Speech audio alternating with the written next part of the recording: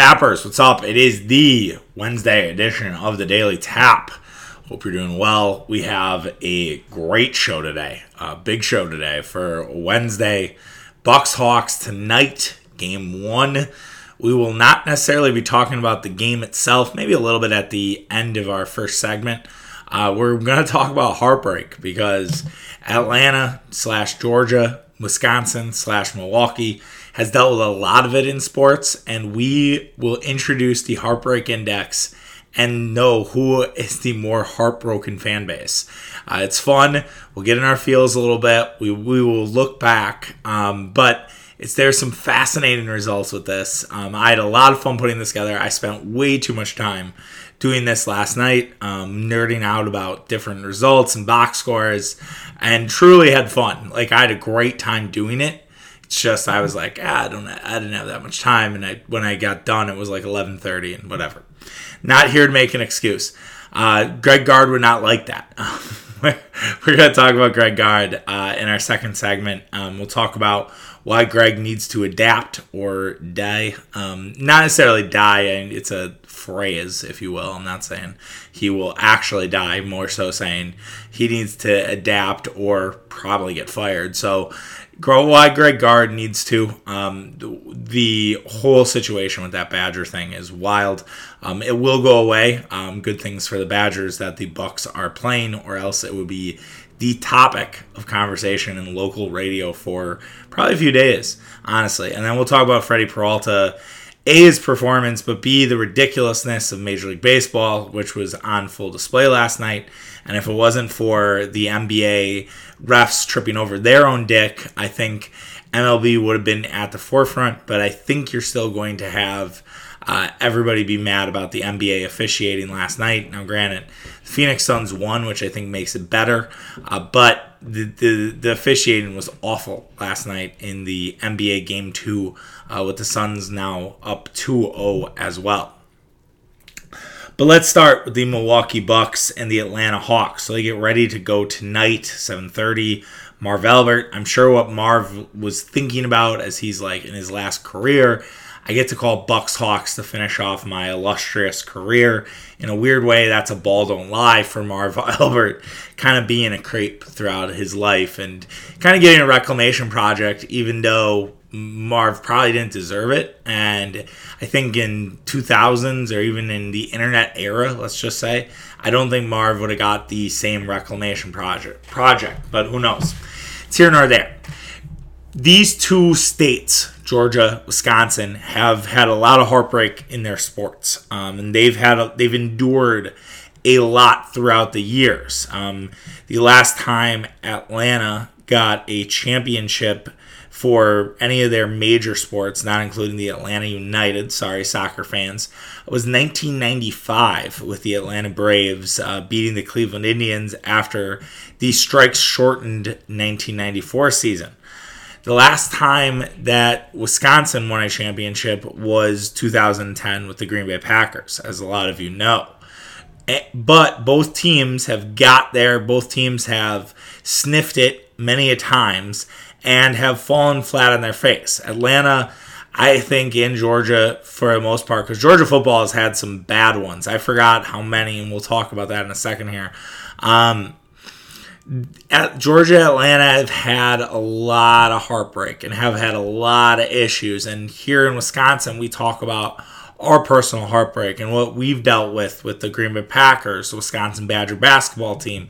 I think there are some Badger football moments where you look back and you're like, if you just would have won one game, you would have made the playoff, or you would have got there. Or the undefeated year, obviously, where they lose to Ohio State. Now, granted, they weren't really in that game. And so I asked the Reddit community that I'm a part of, I said, hey, do you define a heartbreak, even if it's a blowout, is it still a quote-unquote heartbreak? And they say, well, yeah, because you have a chance. You still have a chance.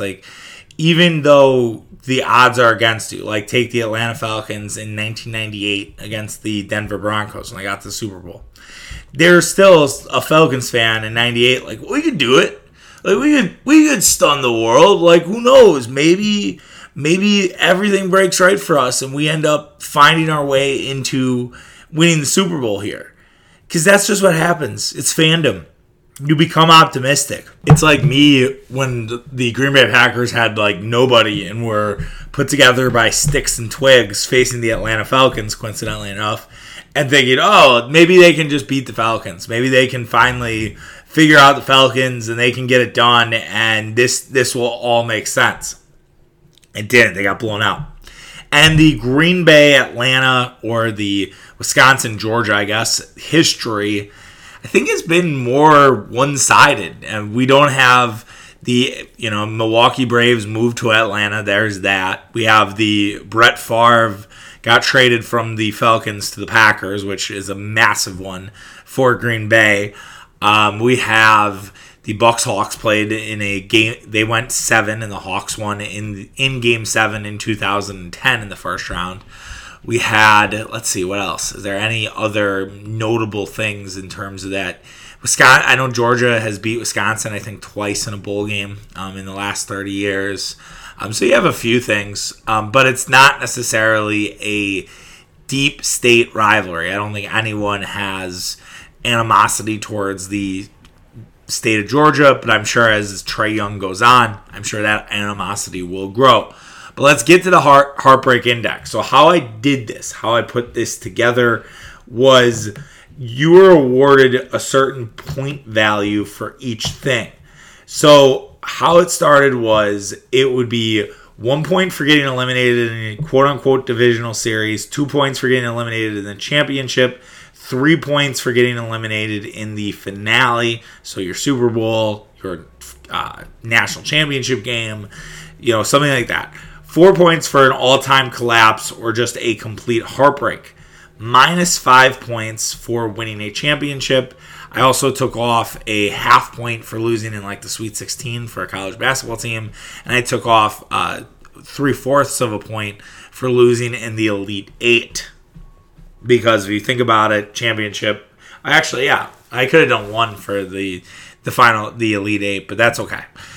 Here nor there, because the Elite 8 is kind of the divisional series of basketball, but that's fine. It's okay. We don't need to go back retroactively. It'll be okay. The teams that we included were the baseball teams, so the Braves and Brewers, the basketball teams, Bucks, Hawks, the football teams, the Packers and the Falcons. And then college, we included Georgia football and basketball, Wisconsin football and basketball, Marquette basketball, and Georgia Tech football and basketball. So looking at the 90s to start. So we started, like I said, in 1990. Really what the story of the 90s are for Georgia is the Atlanta Braves. The Atlanta Braves had so much heartbreak. They went to multiple World Series. They had some massive World Series losses. I forgot about 96, where the Braves, it was 96. They were playing the New York Yankees. They had a 2-0 lead. They're trying to go back-to-back, and then they lose 4 straight games. And they lose 4 straight games. They blow a lead in game number 4, where they could have went up 3-1. They had a 6-3 lead, and they just blew that. And the Braves were a mess. So the fact that the Braves scored 14 points on the Heartbreak Index, despite winning a championship, they won a championship and they still scored 14 points. Now there were some Falcons things with, losing in the Super Bowl, as I mentioned. You also had the Atlanta Hawks lose in a divisional series a few times. But let me tell you, when the Hawks lost, they fucking lost. They've flamed out. They haven't really had a lot of dramatic heartbreak series. You could argue that 2021 has been the first example of the Hawks sort of being this team of maybe heartbreak, right? You could have had the heartbreak. The Hawks might be immune to the Atlanta-Georgia Heartbreak Index. As for Georgia football, they didn't have much, just a couple little points. They had 1 year where they could have potentially made the college football play or the national championship. It was BCS at the time, and they lost to rival Florida. And it was a bad loss, if you will, because they had a clean sheet the rest of the way. Georgia Tech football won a national championship in 1990. I don't think enough people talk about Georgia Tech winning a football championship in 1990. That is completely wild to me. Nothing really from the basketball teams, just a few Sweet 16 losses in the 90s. So then from a Wisconsin perspective, Wisconsin's 90s were not that great. I mean, you had the Packers, and this is 90 to 2010. So you have 2 championships in here. Did the Packers have some moments of heartbreak? Sure. 2007, I would say, is a all-time heartbreak. Your Brett Favre year. Could be Favre's last year. You're at home. You're playing the New York Giants, and you lose that one. It's definitely something worth talking about. Green Bay did also lose to the Denver Broncos in the Super Bowl.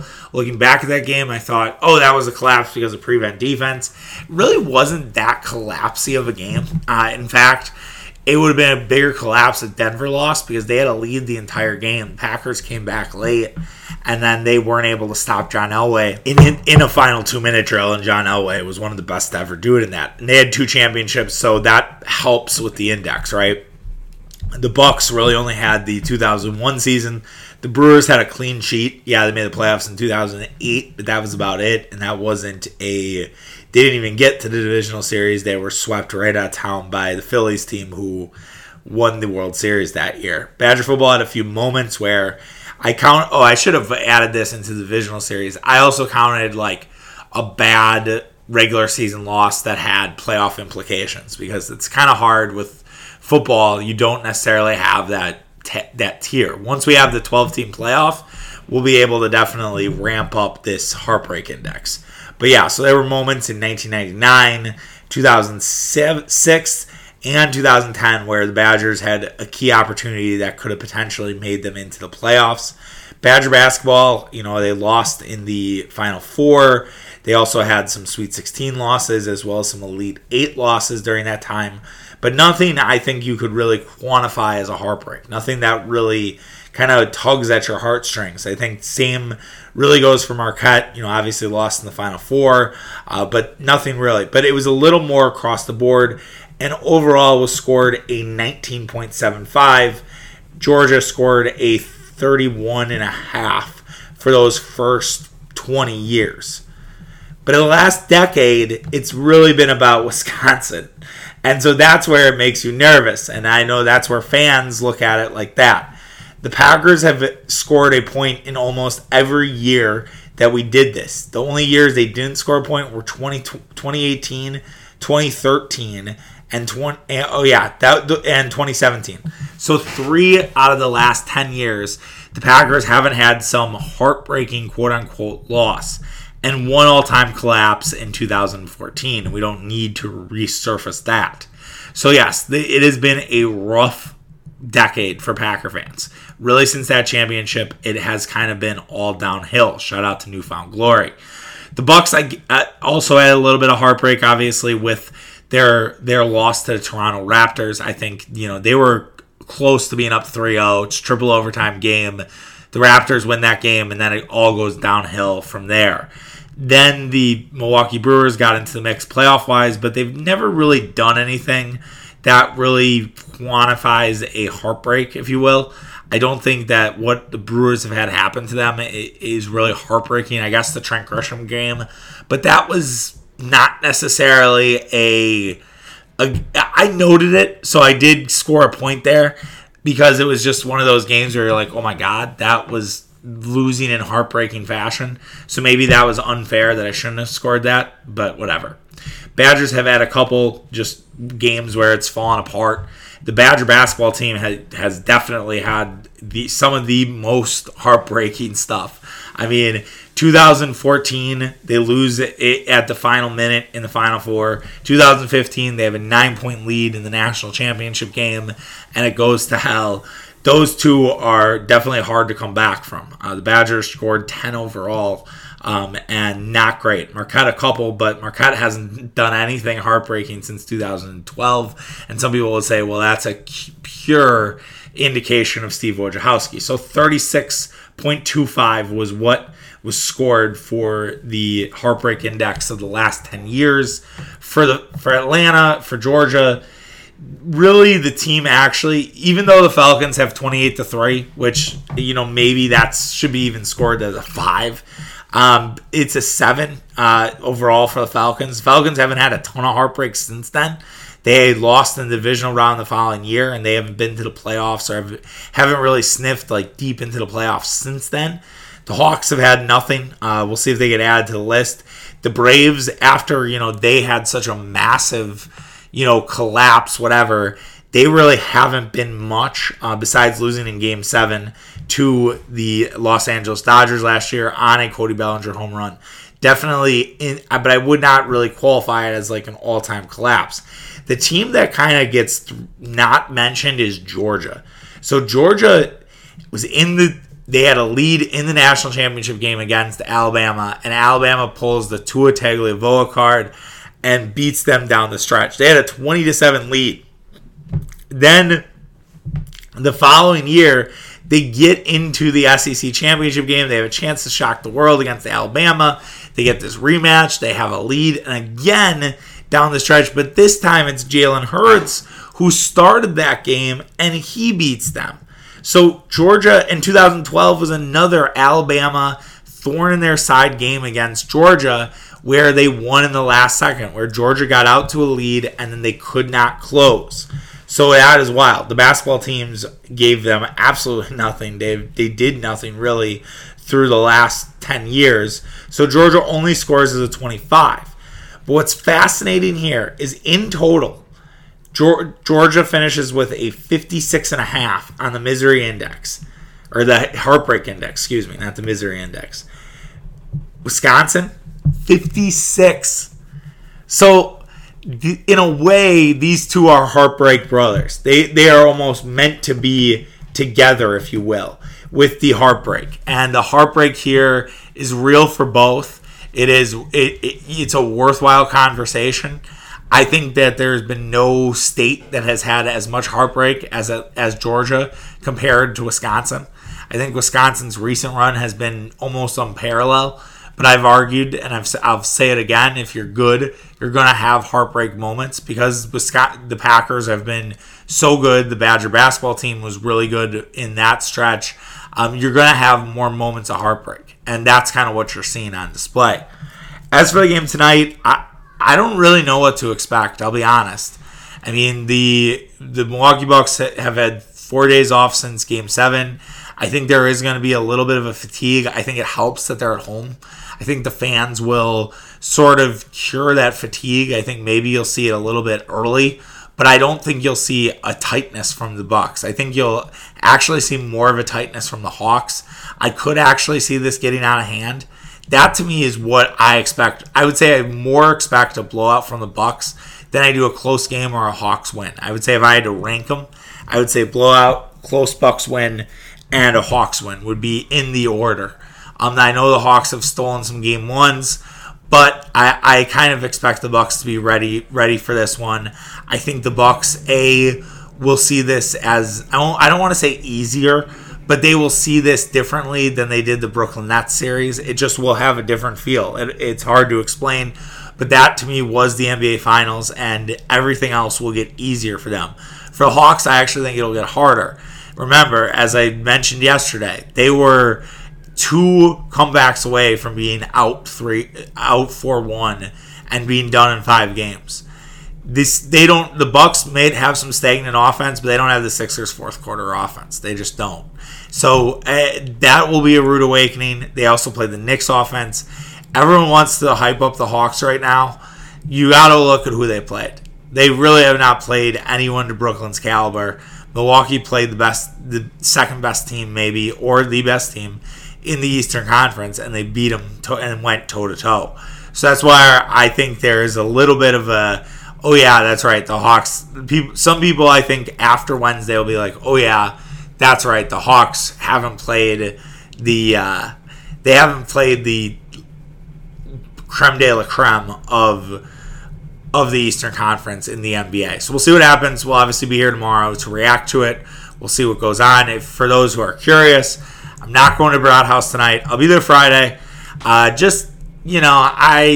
needed I'll be honest. It would have been a lot for me to pull off a Wednesday night out of the bar. If I was like in walking distance, which I kind of am. I mean, I could walk, but if I was in like very much like I could just pop over to the bar, maybe I would go. But I'm not. So I'm not gonna make the trek down.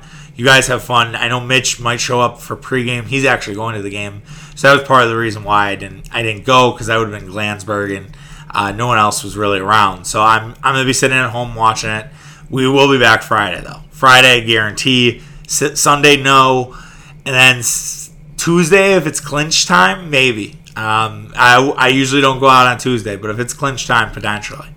And I think there's a real opportunity. But I've predicted Bucks in 5. I think that's what will end up being. I think they're going to take it and win this one in 5 games.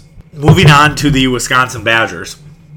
So the Badgers were in the news yesterday. Greg Gard, an audio tape was released of a private conversation with the seniors of last year's team, and basically the seniors expressing all their frustrations with Greg Gard, and that Greg Gard does not really look out for them, that he's just building his resume, that he is not really empathetic, that there's a lot of finger pointing, and just basically gave us an insight of what went wrong with the Wisconsin Badgers last year. Remember, the Wisconsin Badgers were a top 5 preseason team. They never really got back to that. They finished as a 9 seed, or they ended up getting a 9 seed in the NCAA tournament. Then they blew out Carolina, and then they got blown out themselves by Baylor. And so it kind of encapsulated the season. You always kind of felt like something was a little off with Wisconsin this year. You didn't know if it was pandemic related. You don't know if it was just their mix of guys, if it was just too much Brad Davidson, whatever it was. And it clearly was the seniors had real issue with Greg Gard. And it was interesting to hear the notes about how we thought you changed after Kobe King, which might give us some insight on why Kobe King left, is that they thought that Greg Gard had turned the corner, and they all rallied behind Kobe King's departure. And it seems like Greg Gard had a personality change, and then he went back to his old ways. It's not hard for a coach to do that. Old habits die hard. Coaches do that all the time. Now, before I get into where I think Wisconsin and Greg Gard go from here, I do want to point out that this is bullshit that it's out there. I'm not a Badger basketball fan, but the fact of the matter is that you are in your locker room. You should not be taped. That is just weak fucking shit. And whoever did it should be embarrassed. That to me is not something that I take lightly. I would say I'm an advocate for privacy, and when privacy like this gets violated, it leaves me with a real creepy feeling. I have to talk about it because it's one of the bigger stories here in Wisconsin today, and it probably will be for the week. But at the same token, it's really tough for me to be like, oh yeah, like everything should be recorded. Absolutely not. Like Greg Gard should be able to speak freely. These players should be able to speak freely. The fact that Brad Davidson's name was mentioned there, and Davidson's still coaching for Gard. Now, Davidson had a nice comment to Jim Polzin, who did the reporting on this. So I don't think there's any sort of troubled issue with Davidson and Gard. In fact, I think Gard likes Davidson more than he probably should, and Davidson probably shouldn't start next year, and he should come off the bench, but I guarantee you Davidson will start. And I know some Badger fans push back on that, but I just don't think Davidson is a 2021 player. I think he's more of the mold of the last decade than this decade. But that's here nor there. As for what Greg Gard needs to do, Greg Gard needs to adapt or he's going to get fired. Simply put, Greg Gard cannot have a sort of approach of this hard ass and this sort of lack of empathy guy. It works for some of the legends of the game, but they are legends. Greg Gard hasn't done shit. He took over for Bo Ryan. That's it. Greg Gard has not really done well the last few years. I know that the pandemic interrupted a potential awesome run in 2019-2020, but there's no evidence of it. You don't know that. You just know they got hot late. So what does that mean? Could they have, got hot and then peaked at the wrong time and then lose in the second round? Very possible. Could they got to the Final Four in a wide open year in 2020? Yeah, absolutely. But we don't know. We don't have that data. That data point does not exist. So Greg Gard needs to figure out either two ways. He can adapt and he can say, all right, you know what? I need to be a little more of a player's coach. I need to listen to my guys. I need to talk to my guys. I don't need to be as stuffy, and I can learn from this and try to basically rework the culture of Wisconsin that is feeling lost, even though there's a lot of pushback, which I do want to touch on the pushback a little bit. Then there's the other side of where it's like, well, he could get fired. And it's like, well, how does he get fired when everybody seems to be supporting him? Well, they're supporting him now. If the lack of success continues after Wisconsin has established themselves as a basketball powerhouse, that to me is not going to get it done. They'll allow it for a few years. Wisconsin doesn't really fire guys. If anything, I think they would do Greg Gard at least a little bit of justice and say, hey, can you just step down? We don't want to fire you. Please don't make us fire you. Just step down from your post. Say you need to spend more time with your family. Do whatever you need to do. But step down and we'll hire somebody else. But Wisconsin will let it fester for 3 or 4 years. They'll let it fester for a recruiting cycle, honestly. And it takes a lot for a coach to get fired. Ask Doug McDermott, right? I don't think this is a fireable offense. Rather, I think it's a guy who just needs to figure out what the modern day basketball player is. And it's not surprising to hear this from Greg Gard or to hear this from players after his comments about transfers. Now, I know they got transfers, which is maybe the most hypocritical thing, where Greg Gard was ardent against it and said, oh, the grass isn't always greener on the other side. Greg Gard, to me, is a massive hypocrite in that regard. It was like, well, I do think that, but I'm going to be able to get transfers myself. So Greg Gard can sit on his hands and not do anything different.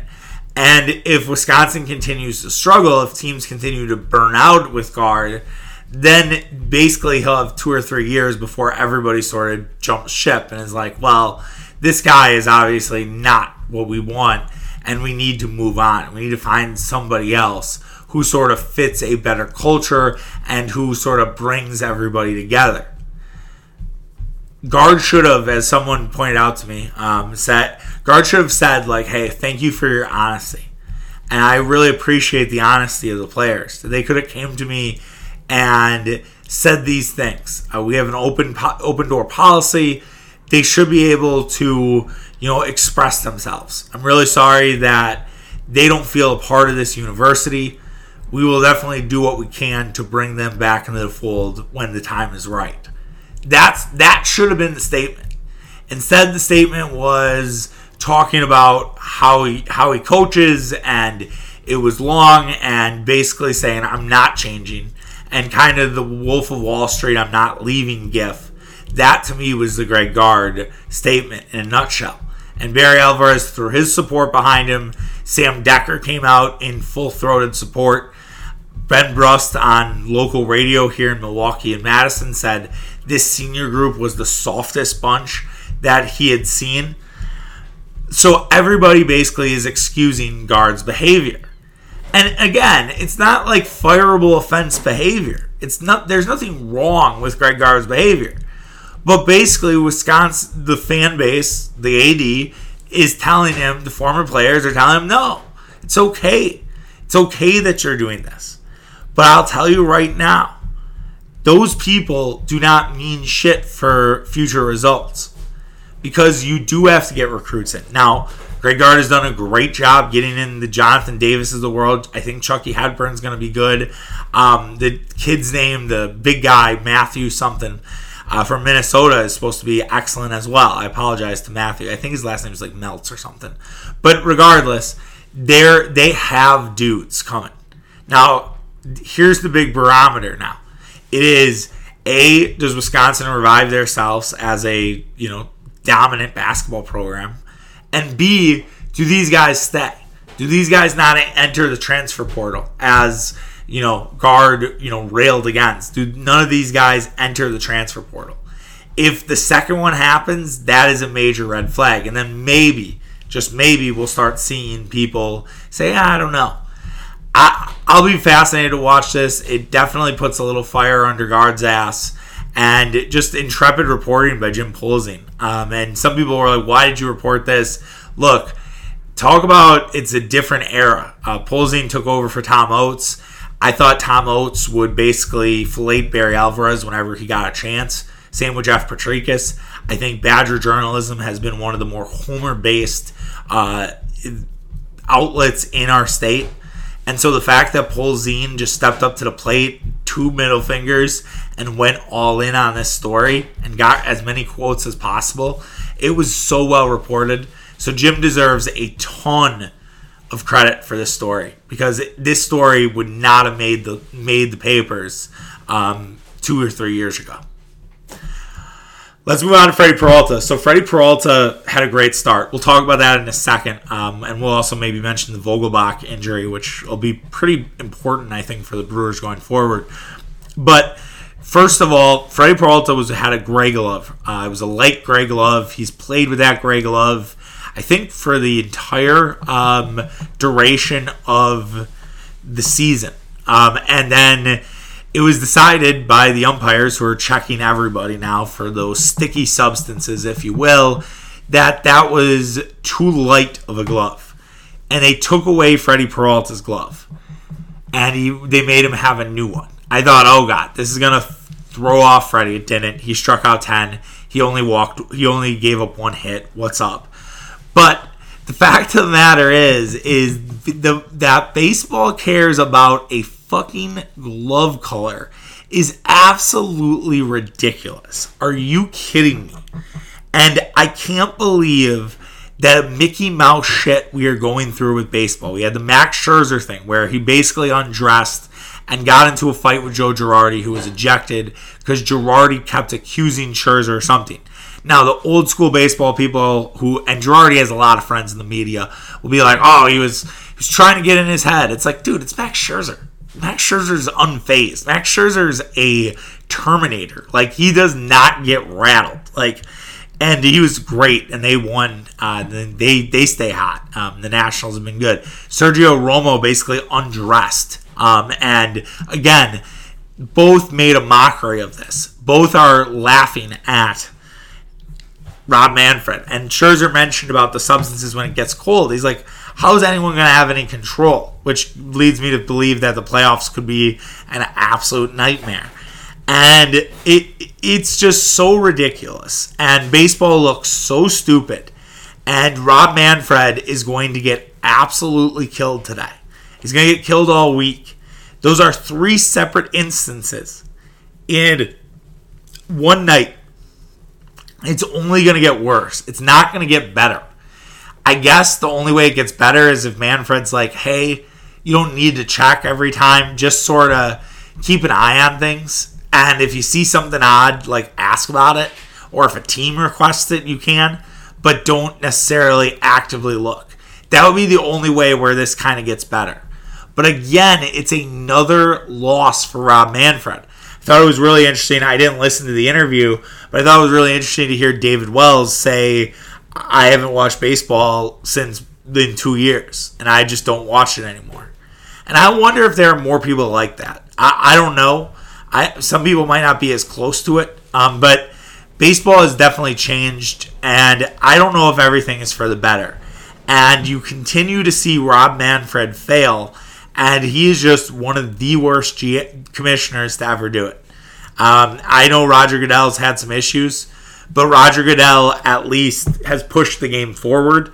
Adam Silver, I think, has had his own issues, whether it's with China or with the fact that I don't think you can convince the common fan that the NBA is for the common fan, because you have people like Stephen A. Smith taking shots at Milwaukee, where it's really not promoting an inclusive basketball sort of community, right? It's like, oh, Stephen A just wants to go to Atlanta and LA. He doesn't want to go to fucking Milwaukee. Like, that's so terrible. Like, that was such a shitty comment by him. I blogged about that this morning. You can go read that. Stone Tap WI. But Manfred just is the woke. Like, he is the worst of all time. There's no one worse than Rob. Every decision he makes seems to be the wrong one. Apparently, they have some big announcement today. I don't know what it's going to be. It was a big moon. I think it's a Field of Dreams game, if I have to guess. But yeah, this is just it's all stupid, man. And Rob should be embarrassed. And definitely glad that Freddie Peralta's thing was just a light color glove versus having some substance on it. Because I could not really fathom having Freddie Peralta suspended for 10 games. As for Freddie, he was great in this one. Struck out 10. He only allowed one hit. The Brewers have set a MLB record for most games pitched with one hit allowed by starters, and it's June 22nd, which is absolutely crazy for the Brewers. They get the offense going late. It was a 1-0 Colton Wong leadoff home run, and the Brewers then found some offense. Omar Narvaez knocks in Vogelbach, and then Luis Urias has a big 2-run hit. Now, when Narvaez knocked in Vogelbach, he pulled up pretty hard on his hamstring. It's a serious injury. He'll be going on the DL. Really big loss for the Milwaukee Brewers. They were lacking power at that first base position. Now with Vogelbach gone, who knows where they go from here. Whether it's Keston Hiura or Zach Green. As I mentioned, I think a couple weeks ago when we talked about Zach Green, sneaky, not that great. Like, he hits a lot of home runs, but that's about it. So you're like, oh, he's Dan Vogelbach, just skinnier and smaller. Yeah, maybe. So we'll see if they call up Keston Hiura or if they're still planning on an extended AAA visit for Keston. It would be an obvious fit to call up Keston Hiura again, but we'll see if they want to give him more time. I think we'll know pretty soon here on what they plan to do. But that's a big loss for the Brewers offense. Vogelbach had some moments in the last few weeks. So the Brewers, now without Vogelbach, they've been without Lorenzo Cain for a while. So yeah, no Cain, no Vogelbach.